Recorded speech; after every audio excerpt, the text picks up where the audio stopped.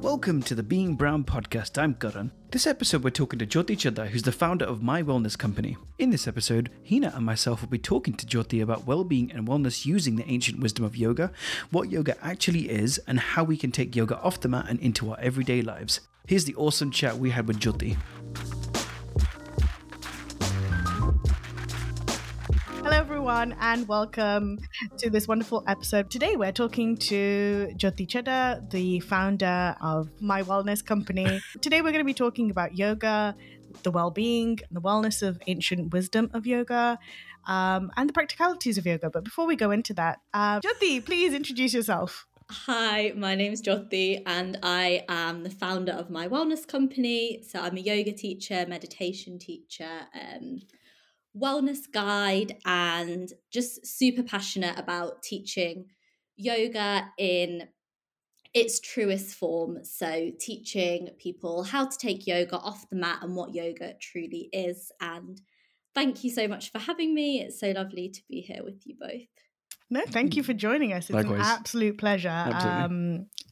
I, for one, I'm really looking forward to this conversation because I'm always interested in learning about more and more of yoga. It's a new practice for me. So Jyoti, you know, in terms of kind of yoga and the passion you have and the work that you're already doing, you know, what does yoga in all its entirety mean? You know, what does that mean? So yoga comes from the root word yuj, which means union. So it's about the union or the coming together of the mind and the body, and the soul, the atma, or whatever word you want to use there. So some people, obviously everyone uses different words, with the Paratma, the higher consciousness or ultimate consciousness, the universe, or the universal energy, again, whatever word you want to use. So it's basically about recognizing that we are all one, that there is a oneness in the world that we live in. Whereas I think we as humans really see things as separate. So it's about thinking about everything as one. And then, I mean, yoga is a lifestyle. It's a way of life rather than something that you just practice on the mat for an hour. There's so many parts to it, and really it can be incorporated into every part of your life. So yoga can be about love. It can be about digging deeper and going into like your own journey of introspection. It can be about the physical postures. It can be about meditation and so on. It can basically be everything.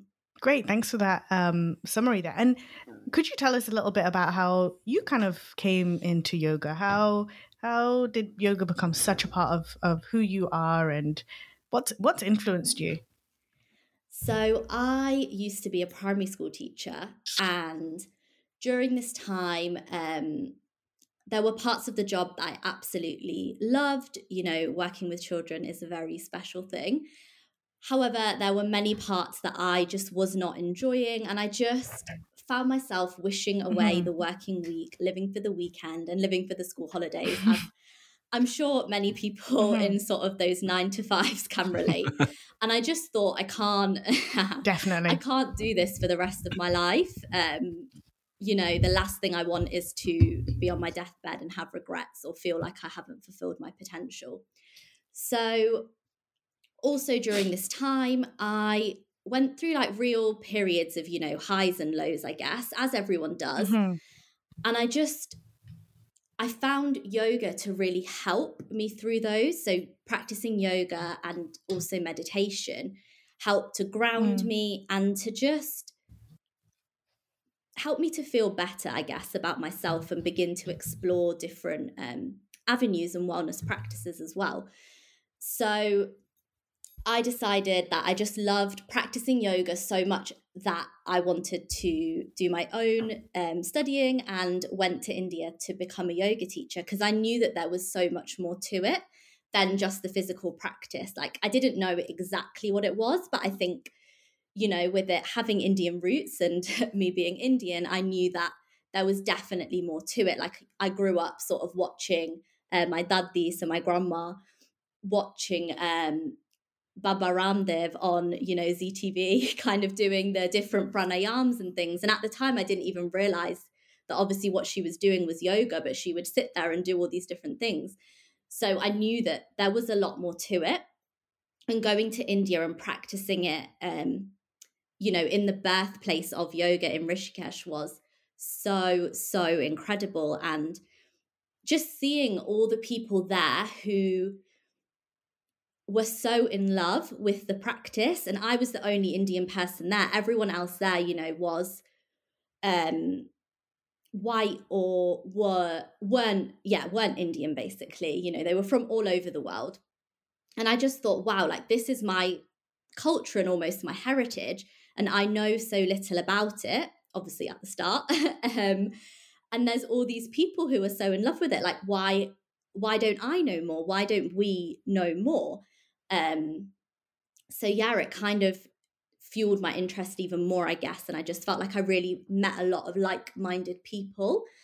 And really got to experience the essence and the truth of what yoga is. And then coming back to England and just kind of realized that what I wanted to do wasn't to just teach yoga in the way that everyone else does, because, you know, there's enough of those kinds of teachers. I wanted to do it in a way that was authentic to me and authentic to what yoga really is. That's really nice. It sounds like it was kind of like a pilgrimage almost, like kind of going to the birthplace of yoga and kind of like reconnecting with your roots. And that in itself, you know, it's a huge thing, especially if you're living, you know, outside of India as part of the diaspora. You know, you sometimes you feel disconnected with that root, right? And you know, I don't know, Jyoti, if you went through this in your timeline in your life, but I know that I, for one, had that kind of conflict with like, do I embrace my Indian kind of side of me, or do I kind of just push it to the side and embrace the Britishness? And you know, that was something that plays into, I think, a lot of people's identity and the journey that they have. And what's really nice is that you've kind of dug away at that and then gone back and gone, oh wow, this is who I am, and found some connection to that. So, which is lovely. And you know, I know a couple of people that have gone to Rishikesh and had that same kind of experience and come back kind of very different in some senses.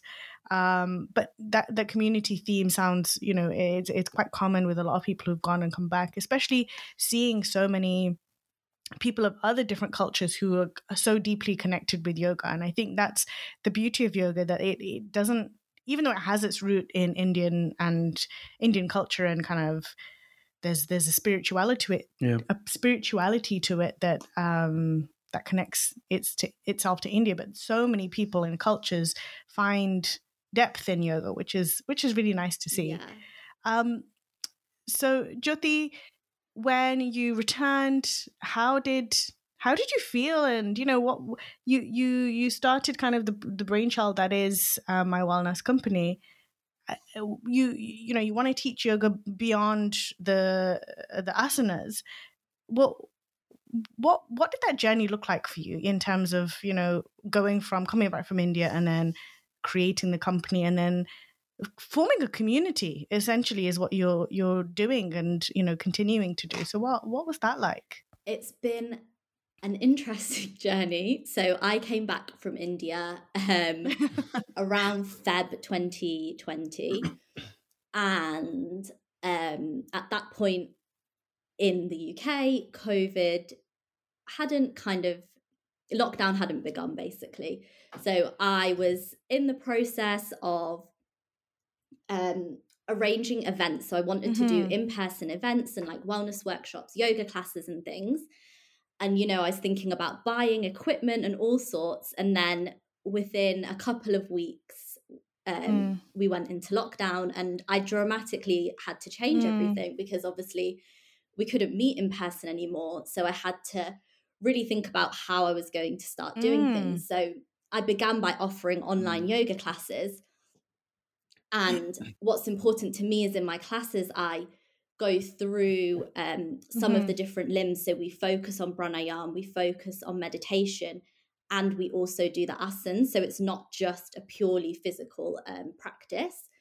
And then started doing meditation classes, journaling classes, turning some of these into workshops, adding in moon circles, collaborating with other people, and just, I guess, the path just kind of was just unfolded as it went. I never thought that I would be doing what I'm doing right now. Like a year ago, it's probably been about, like over a year since I started now. And, you know, if you told me that I'd be doing what I'm doing now, wow, then I would have never have believed that, you know, some of those things were possible. Now I'm able to work with clients one-to-one as well, and really dig deeper into the different limbs of yoga, and kind of take people on that journey of introspection. So to me, yoga is really about coming home to yourself and discovering who you are underneath all of the layers. And to be able to guide people on that journey is such an honor, but it's never something that I thought I would be doing, I guess. So yeah, it's really exciting. It hasn't been easy. There's been days where I've thought, oh my goodness, what am I doing? Why did I leave my day job? And then there's been times where I feel on top of the world. And I think, you know, that's just natural, of course, the ebbs and flows of life. But yeah, kind of being able to make this into my life's work and being able to wake up every day and be able to do this is really special and something that I'm really, really grateful for. That's lovely. Really kind of wholesome story there, which is so nice to hear, and so kind of positive. Even in the what seems now a year ago, you know, a very, very difficult space. You know, as the lockdown happened, not just in the UK but globally, there was a lot of there was a lot of struggle from a lot of people, and you know, having a space that you have created for a community, I'm sure it had its benefits for, you know, and for, you know, the people that are accessing it, but specifically for the things that a lot of people have spoken about having challenges with through COVID, you know, the mental health aspect of it, you know, being able to practice yoga has created, I think, so many people, for them, it's a love now that they found this practice that help them through yoga, help them through COVID. And did you find that was kind of a catalyst for your community? Were you finding that it was helping the well-being side of people's challenges through COVID? You know, the meditation and the yoga side of things.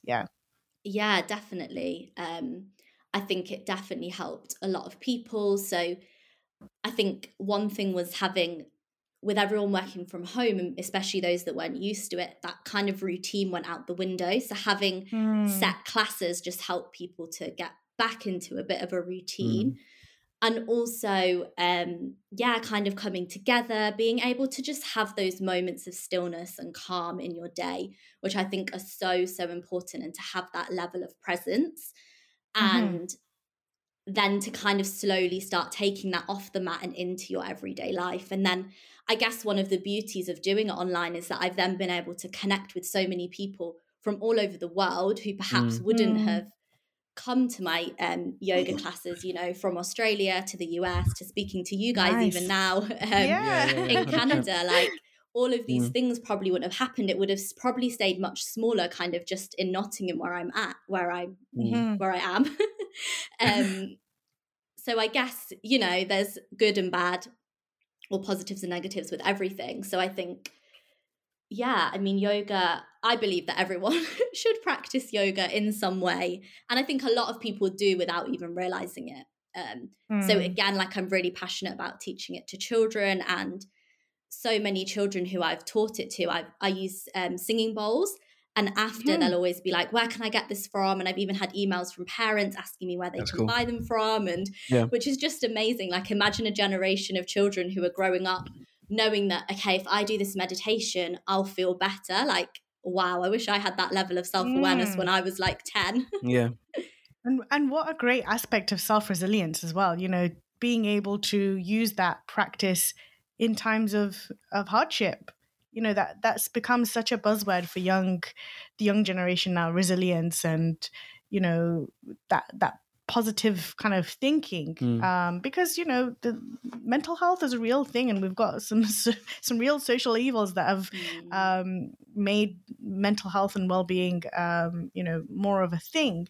So yeah, having tools like that in your back pocket is absolutely wonderful, definitely. And I think not just for children but adults as well. I know that if I was that self-aware, which I think I'm on a journey to, that when I'm feeling a little down, that okay, I'm going to go away and do this, and this is going to feel better.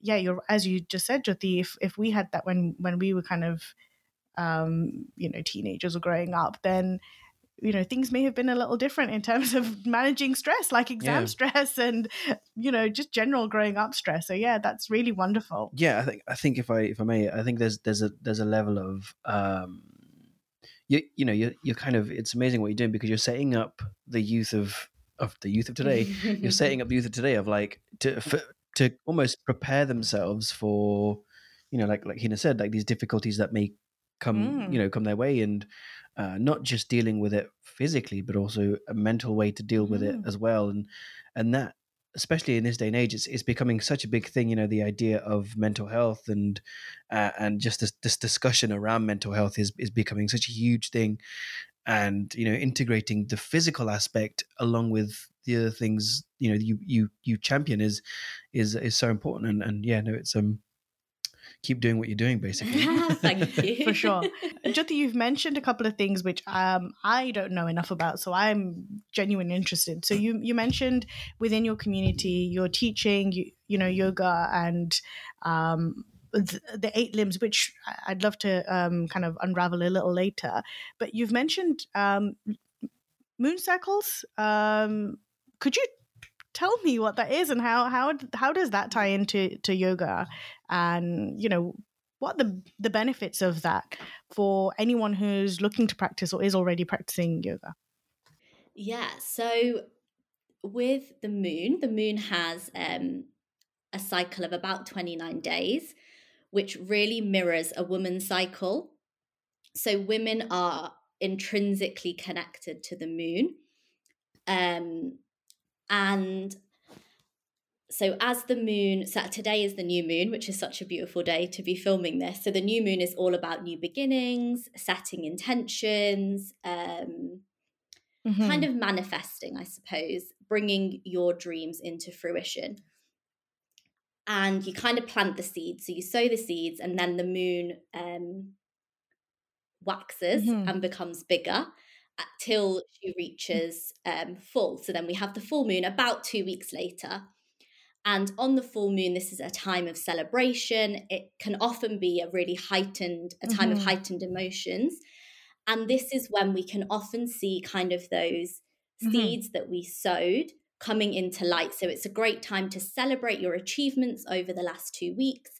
And then also, so that's kind of like the 14 days or so of light. And then we have the 14 days of darkness.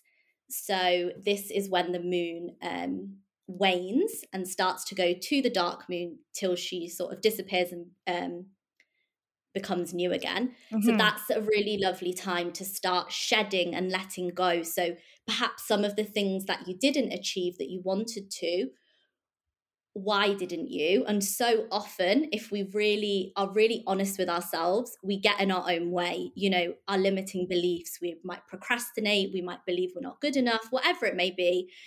We really think about and get to the root of those and let them go. So whether that's through journaling, meditation, whatever works for you. And again, so full moon, we kind of celebrate, we think about what we want to let go over the next 2 weeks, and then the cycle starts again. And as I said, this mirrors a woman's cycle. So when on the first day of your bleed, that's like your winter. So that's often associated with the new moon. You plant the seeds, you go through into your spring, and then into summer. Summer's kind of your ovulation, and that mirrors the full moon. And then the premenstrual phase is as you're letting go. So if you think about it, PMS gets such a bad rep, women or hormonal, me doing quotation marks, a bit crazy, whatever, you know, all these things that people say, but actually it's because we're so in sync with the moon, and we're shedding and we're letting go, ready for the next cycle. So there's so much wisdom there. And I'm actually going to be doing a cycle coaching course, because if we as women connected to our cycle more, there's so much power and magic that we can have, you know, as highly intuitive beings. So within these moon circles, I take people through kind of meditation, pranayama, and journaling to really tune into those energies. So also each new and full moon will happen in a different zodiac sign. So we really focus in on those kind of signs. So today it's the new moon in Pisces. So Pisces is the last sign of the zodiac. So kind of they're the dreamer, the free spirit, the kind of here and ready to transcend. So it's almost believed that they've lived a lot of lives if you've got Pisces in your chart. I won't go into it too much. I could talk about it all day. Maybe another podcast episode. Yeah. So yeah, it's just a really beautiful way, and actually to connect to Mother Nature. And for the men who are listening, men are connected more to the sun. They kind of have a circadian rhythm, and they're more constant. Their hormones don't fluctuate as much as women's.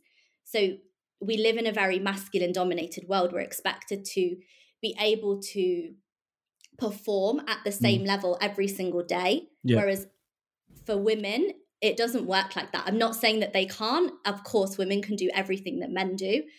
That's not kind of the point of this, but it's more about like tuning into yourself and not pushing yourself just so that you do kind of compete, because that's when we burn out.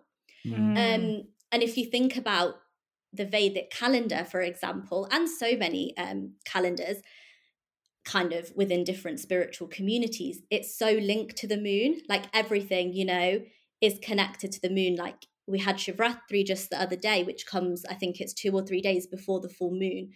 And all of these things. So on the new and full moon days, they're really high or low energy points. So on those days, we don't practice yoga. We don't necessarily do physical exercise. It's more a day to go within and just reflect. So that's just been such a fascinating and amazing part of what I'm now offering. And people are really connecting with it more than I thought they would. I thought people might think, oh, it's a bit woo-woo, but actually everyone really, really enjoys it. You go ahead. I'm intrigued, actually. I've got a question, because obviously, you know, I might be one of these people who think it's, you know, woo woo or whatever.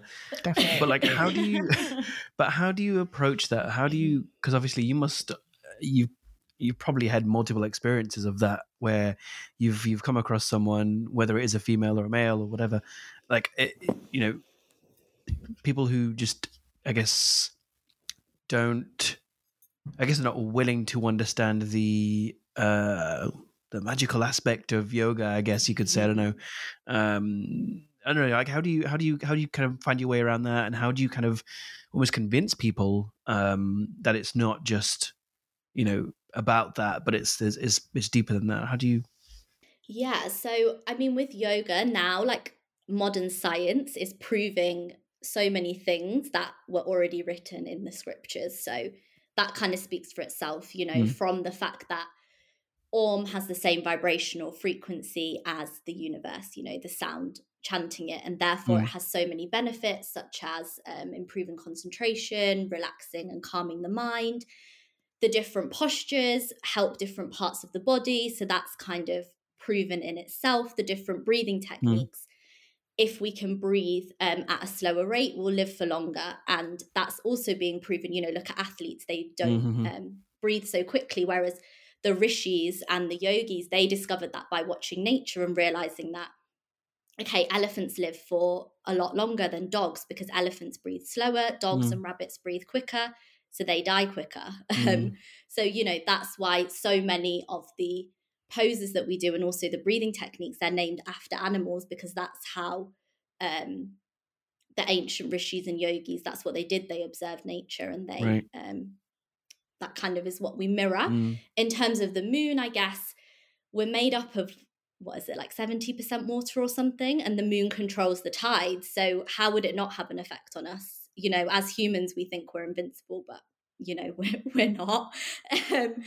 So it really does. But again, you know, if someone doesn't want to believe it and they'd rather practice a different version of yoga, then that's fine. I'm not their yoga teacher, you know, I'm not here for everyone necessarily. And I think often what I've realized as well is that sometimes you just have to teach through doing.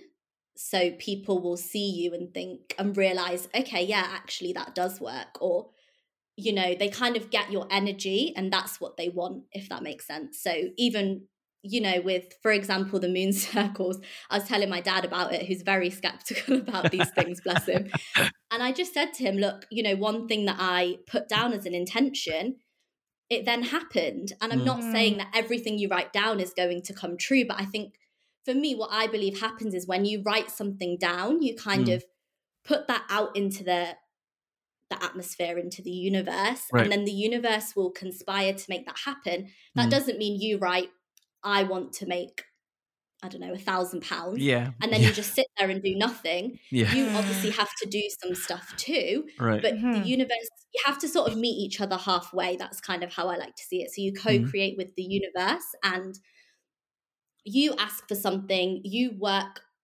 to get that thing, you know, with the right attitude, with the right, doing like your dharma, so doing it in the best, dutiful way, ethically and so on. But you kind of detach from the results. If they come, thank you, universe. If they don't, okay, that wasn't meant for me. I'm sure something better will come along. And even if it does come to you, again, you're thanking the universe or the higher power. You kind of don't see things, you kind of detach from the doership of things, I guess. And that's, I guess, getting a bit deeper into the practice of yoga. But that kind of allows you to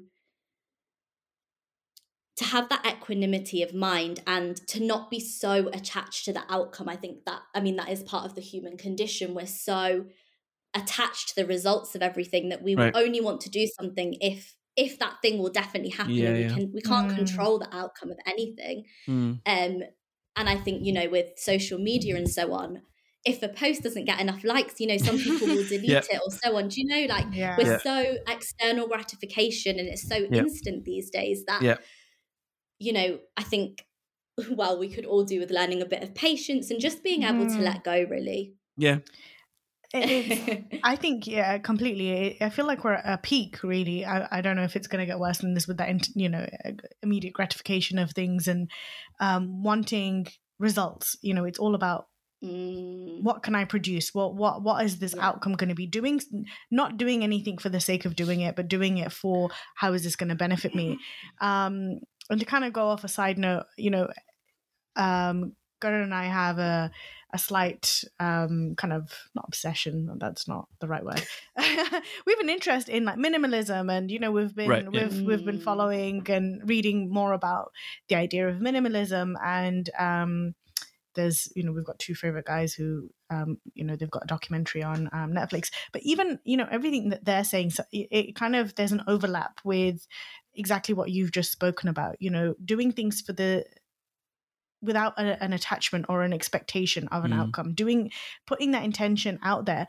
And as you were speaking, what I was kind of connecting was that when you write something down, regardless of whether it's, you know, something you do on a regular basis, but also I feel like there's an internal commitment to that thing as well. You know, often and very often I'm somebody that will say, oh, you know what, I'm gonna do better and I'm gonna start eating healthier, and and it never comes to fruition because actually I'm a little bit whimsy with that. I don't really commit to the idea. And I think what's really nice is that having not only a timeline but also kind of I don't know how to put it, but like something tangible that you can kind of tangible by writing it down and then kind of following it through the moon circles. It feels like there's almost kind of like that support system there, regardless of whether you're doing that as a community or not. But you know, if you understand that there's a timeline to do this,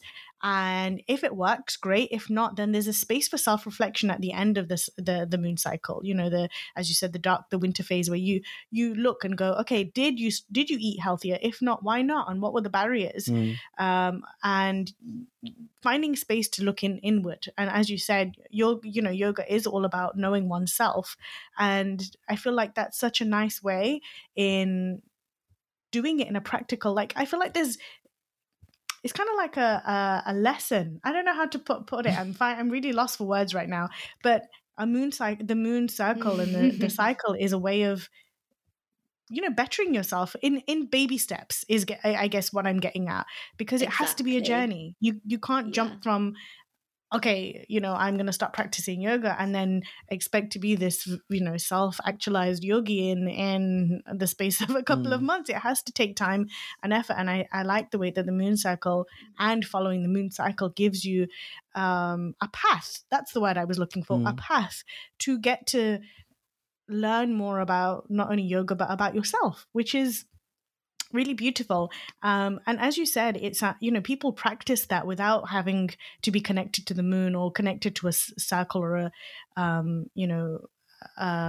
anything else. And they do it through the likes of, like Garan has spoken about regularly, about journaling. People do that inward reflection in different ways. And I guess that it's about naming it. Somebody potentially just calls it something else, and actually it's the same thing. It's just been branded differently. And the thing that I love is, which is really nice. Yeah, you're basically checking in with yourself at least 24 times a year if you do it on every new and full moon, which is amazing, because how often do we actually stop to think and reflect, and also reflect on what we really want? Because I think sometimes we can say we want certain things, but when we really think about it, is that actually what we want? Is that what will make us truly happy? And I always say, like, think about how you want to feel, even if you don't know exactly what you want. How do you want to feel? And can you bring perhaps that into your life? So for me, it's all about balance and flow. How can I bring that into my life? So yeah, it's like you said, it's just checking in with yourself, but it's just, for me, a really beautiful way to do it, and for so many others. But other people might like to do it in a different way, and that's okay, as long as you're checking in. I think however you do it is perfect for you. Yeah, and yeah, I completely agree. Not everyone will resonate with the 24 times a year. They may find they need to do it less or more, and that's okay. Everyone's lives and journeys are very, very different.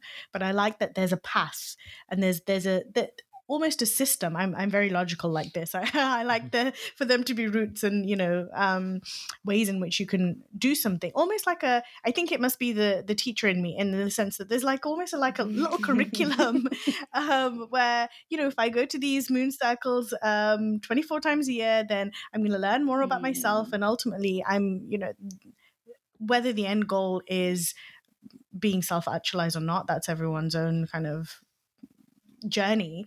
But ultimately, if you do keep practicing yoga with intention of that flow, as you've mentioned, and following the 8 limbs, the journey is ultimately samadhi, right? It's being in that place where you're able to be at one with yourself, which I think is a lovely segue in talking about the 8 limbs a little bit more. So for anyone who's new to yoga and is thinking, okay, yeah, I know the asanas, I can touch my toes and without my back cracking or anything like that, they're feeling like they're ready to take on more of the yoga practice. What do you feel like is some of the kind of steps that someone can take to kind of add a little bit more kind of layers onto their yoga practice? What could they do, and what are the benefits of doing those things? So if I just briefly go through the limbs, and then we can think about how we can kind of incorporate them. So that would be great. The first one is yama. So these are the social principles, and within there's 5 subcategories. So there's ahimsa, which means non-violence; satya, which means truthfulness; asteya, which means non-stealing; brahmacharya, which is celibacy or non-indulgence, aparigraha, which is non-possessiveness, which really made me think about when you were talking about minimalism. You know, we have so many possessions that we hold on to. How can we let things that we don't need go? So that's a really great example of being able to do that, like do a spring clean, Marie Kondo your house. And then we have niyamas, so that's the second principle, and they are the personal principles. Sorry, the second limb. So within that, we have saucha, which is internal and external cleansing or purity. We have santosha, which is contentment or gratitude. So again, how can you practice gratitude? Tapa or tapas, which is kind of penance, hard work, austerity. Svadhyaha, which is introspection and self-study. And then Ishvara Pranidhana, which is the surrender to Ishvara or that universal energy. So that kind of comes back to what we were talking about when can you let go of the results, basically, or the outcomes from your actions. Then we go on to asan, which are the physical postures, which most people will know yoga as. And actually, when the asans, all that's written in the book, the Yoga Sutras, is Dhira Sukham Asan, which means a still and steady posture. So the idea was that we'd be able to exercise our bodies and make them strong and flexible, and so they could be still and steady in meditation. That's why they exist. And it's said that back in the day, like the rishis, they would have been able to meditate in any of those asanas for a prolonged period of time. My goodness. You know, some of them I'm like, really, wow. Imagine doing crow pose and being like, okay, I'm going to stay here for 20 minutes and just let go of my day. I'm pretty sure my elbows would cave in. Right. But exactly. Then we have pranayam. So these are the breathing exercises. So prana is the vital life force. Ayama means extension and control. So it's all about controlling the breath, as we were saying. Can you slow down the breath? Most of us don't breathe properly and we don't even realize that. We're really breathing into our chest quite shallowly. Can you breathe into your tummy? And this is going to make you or help you feel calmer and more relaxed, get more oxygen flowing around the body, and just improve your general kind of quality of health, I guess. Then we go on to the fifth one, which is pratyahara. So that is withdrawal from the sense organs. So that's when we start to kind of really come inwards and kind of switch off to the outside world again. It's almost like a preparation for meditation. So number 6 is dharana, which is concentration, which is what I would say in the West we often call meditation, because it's about holding your mind onto an object, whether that's internal or external, and trying to remain in that state. So often we'll focus on our breath, for example, or, you know, we do a visualization, we focus on the words of the meditation teacher. Then number 7 is dhyana, which is meditation. And that's about effortless concentration. So it's about remaining in that state of dharana, of concentration, for a prolonged period of time. And then finally, we have samadhi, which is moksha, liberation, enlightenment, whatever word you want to use. So this is intense concentration through meditation. So when you reach this state, your atma, your soul, is in union with paratma, consciousness, the universal energy, whatever you want to call it. So those are the limbs. And it's not that you have to practice yoga because you want to achieve samadhi or liberation, as you were saying, but that's kind of how they were written in the scriptures. So how can you incorporate that into your life? Well, with the yamas and niyamas, what I love to do is to journal on them. So to really dig deeper into each of them. So there's kind of 10 within all the subcategories. So how can we really use them? So let's take ahimsa, for example. So that means non-violence. And I think many of us think kind of like Gandhi when we think of this, like practicing non-violence, not physically harming anyone. But actually, let's think about physical kind of harm or violence at the thought, word, and action level, and not only towards others, but also towards yourself. So are your thoughts towards yourself harmful? For most of us, the answer is yes, because we do have harmful thoughts towards ourselves, in that we have negative thoughts, and we would never talk to anyone else in that way that we talk about ourselves to ourselves. Like, our inner critic is not kind. Like, I would never talk to anyone like that. And often we don't even realize, but once you kind of have that awareness, you can start to listen to it and create some distance. And that's where, that meditation can come in. So you just start to question. We're not judging, we're just questioning. Okay, why am I saying that about myself? Where's that come from? Is it true? Why do I believe that? And what's the new narrative that I want to be my truth? So yeah, thinking about the thought, word, and action level towards others and yourself. And just, you can journal about that. You could journal for hours on that and keep coming back to it. So you can do that with all of them. So that's a really, really lovely way to start to take your yoga practice a bit deeper and kind of incorporate it into your life. Sorry, Jyoti, to cut you off there. Yeah. So when you're journaling and you're kind of looking inward about ahimsa and, negative talk to yourself, which, as you said, pretty much everyone does at some point, whether it's about their body, whether it's about what they've achieved and, the pressures of life, would you say that trying to neutralize that is what ahimsa is? To accept that you've said it and then to question it and be like, okay, why are you saying this? And then try and neutralize that, or to then flip it and be positive to yourself. What would you say that when you've just maybe gone into that question, okay, I'm speaking negatively about myself, what would ahimsa, or maybe the root of ahimsa, kind of, where do you go with that once you've discovered, okay, I'm not being too kind to myself? Yeah, great question. So I think firstly, we need to recognize that it's took years for these beliefs to build up. So don't expect yourself to journal once and suddenly you're never going to have some kind of negative thought. Let's say it's about your body, about your body again. It's more about creating that space and that distance. So we don't identify with the thoughts. We might not be able to ever stop them as such, but when they do arise, we dismiss them. We're like, okay, cool, but that's not true. I'm not going to listen to that. And that is hard. Right. Of course it is, because when you're in that moment, we're not taught. If we were taught at a young age to kind of detach from these thoughts and question them, then maybe it would be somewhat easier.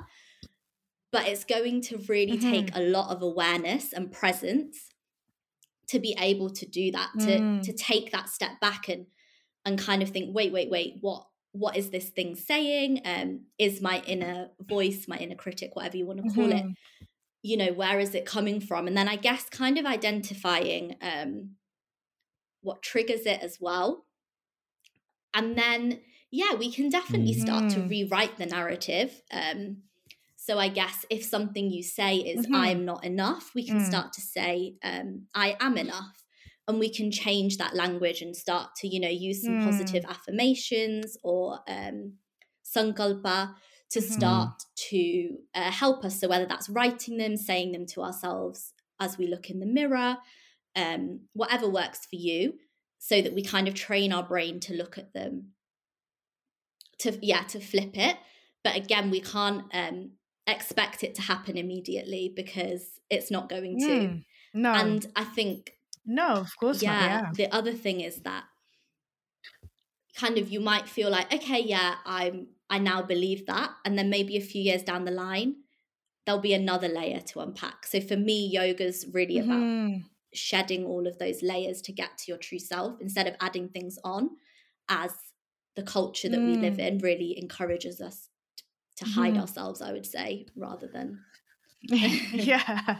It's very interesting, Ki, when you're talking about kind of acknowledging the thought, and it's very there's a lot of, and I'm sure there's a relation here to kind of mindfulness and the stuff that you're talking about as well, like the idea of recognizing a thought and just kind of letting it pass rather than holding onto it and letting it consume you basically. And a lot of what you've been saying,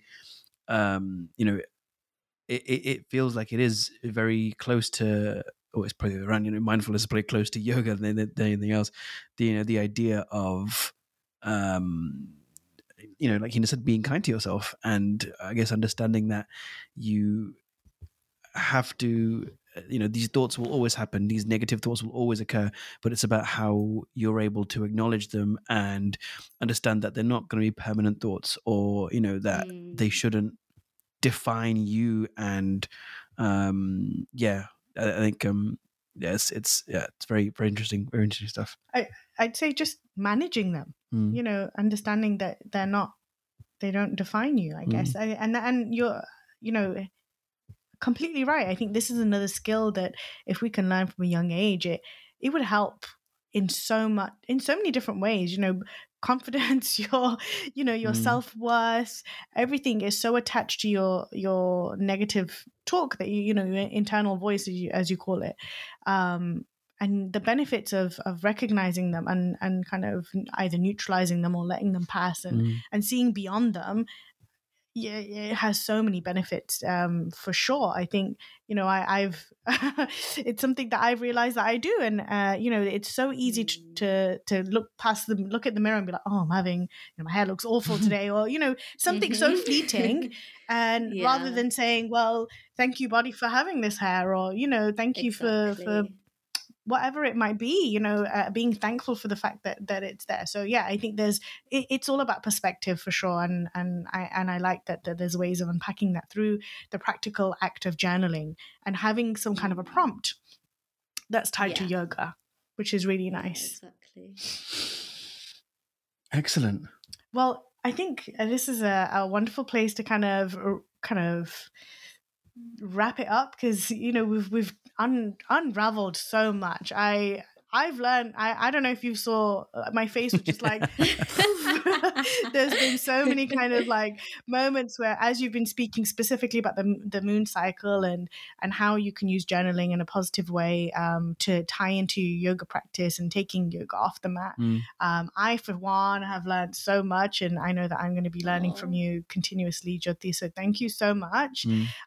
We would love to have you on another episode, because I know we've discussed so many other things which that are connected to yoga and that are so useful for anyone looking to practice, or is new to the practice, or has been practicing for a long time. But there's always wisdom that's yet to be unearthed. Yeah. And so I guess before we leave, tell everybody where they can find you, and all your socials and the website, and tell us. Yeah, so you can find me at www.mywellnesscompany.co.uk, and if you sign up for my mailing list, you'll get 4 free wellness tools. So you'll get some meditations, you'll get some self-worth journaling prompts, and a gratitude guide, kind of detailing how you can incorporate gratitude into your life. Awesome. And you'll see all of my sort of offerings on there. And then on the socials, it's at My Wellness Company on Instagram and mywellnesscompany.co.uk on Facebook.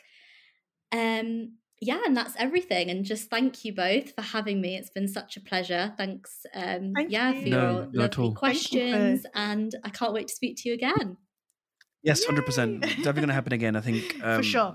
Yeah, I know the stuff that you guys just didn't. We've not even touched on. We barely scratched the half the stuff that you want to talk about. That's me and my crazy love for yoga, which I'm so glad that social media's connected us, and we've been able to have this. You'll have to come to a moon circle. Yes, I think I will. For sure. Yeah, definitely. And I'm really thankful that we were able to do this today. And when you mentioned that today is, a new moon and the positive kind of attachment today. So we're sending this podcast episode out with, lots of love. And thank you so much for guiding us through so many pieces around yoga and how to take yoga off the mat. So thank you once again, Jyoti. We are so grateful for you. And I'm looking forward to speaking to you soon.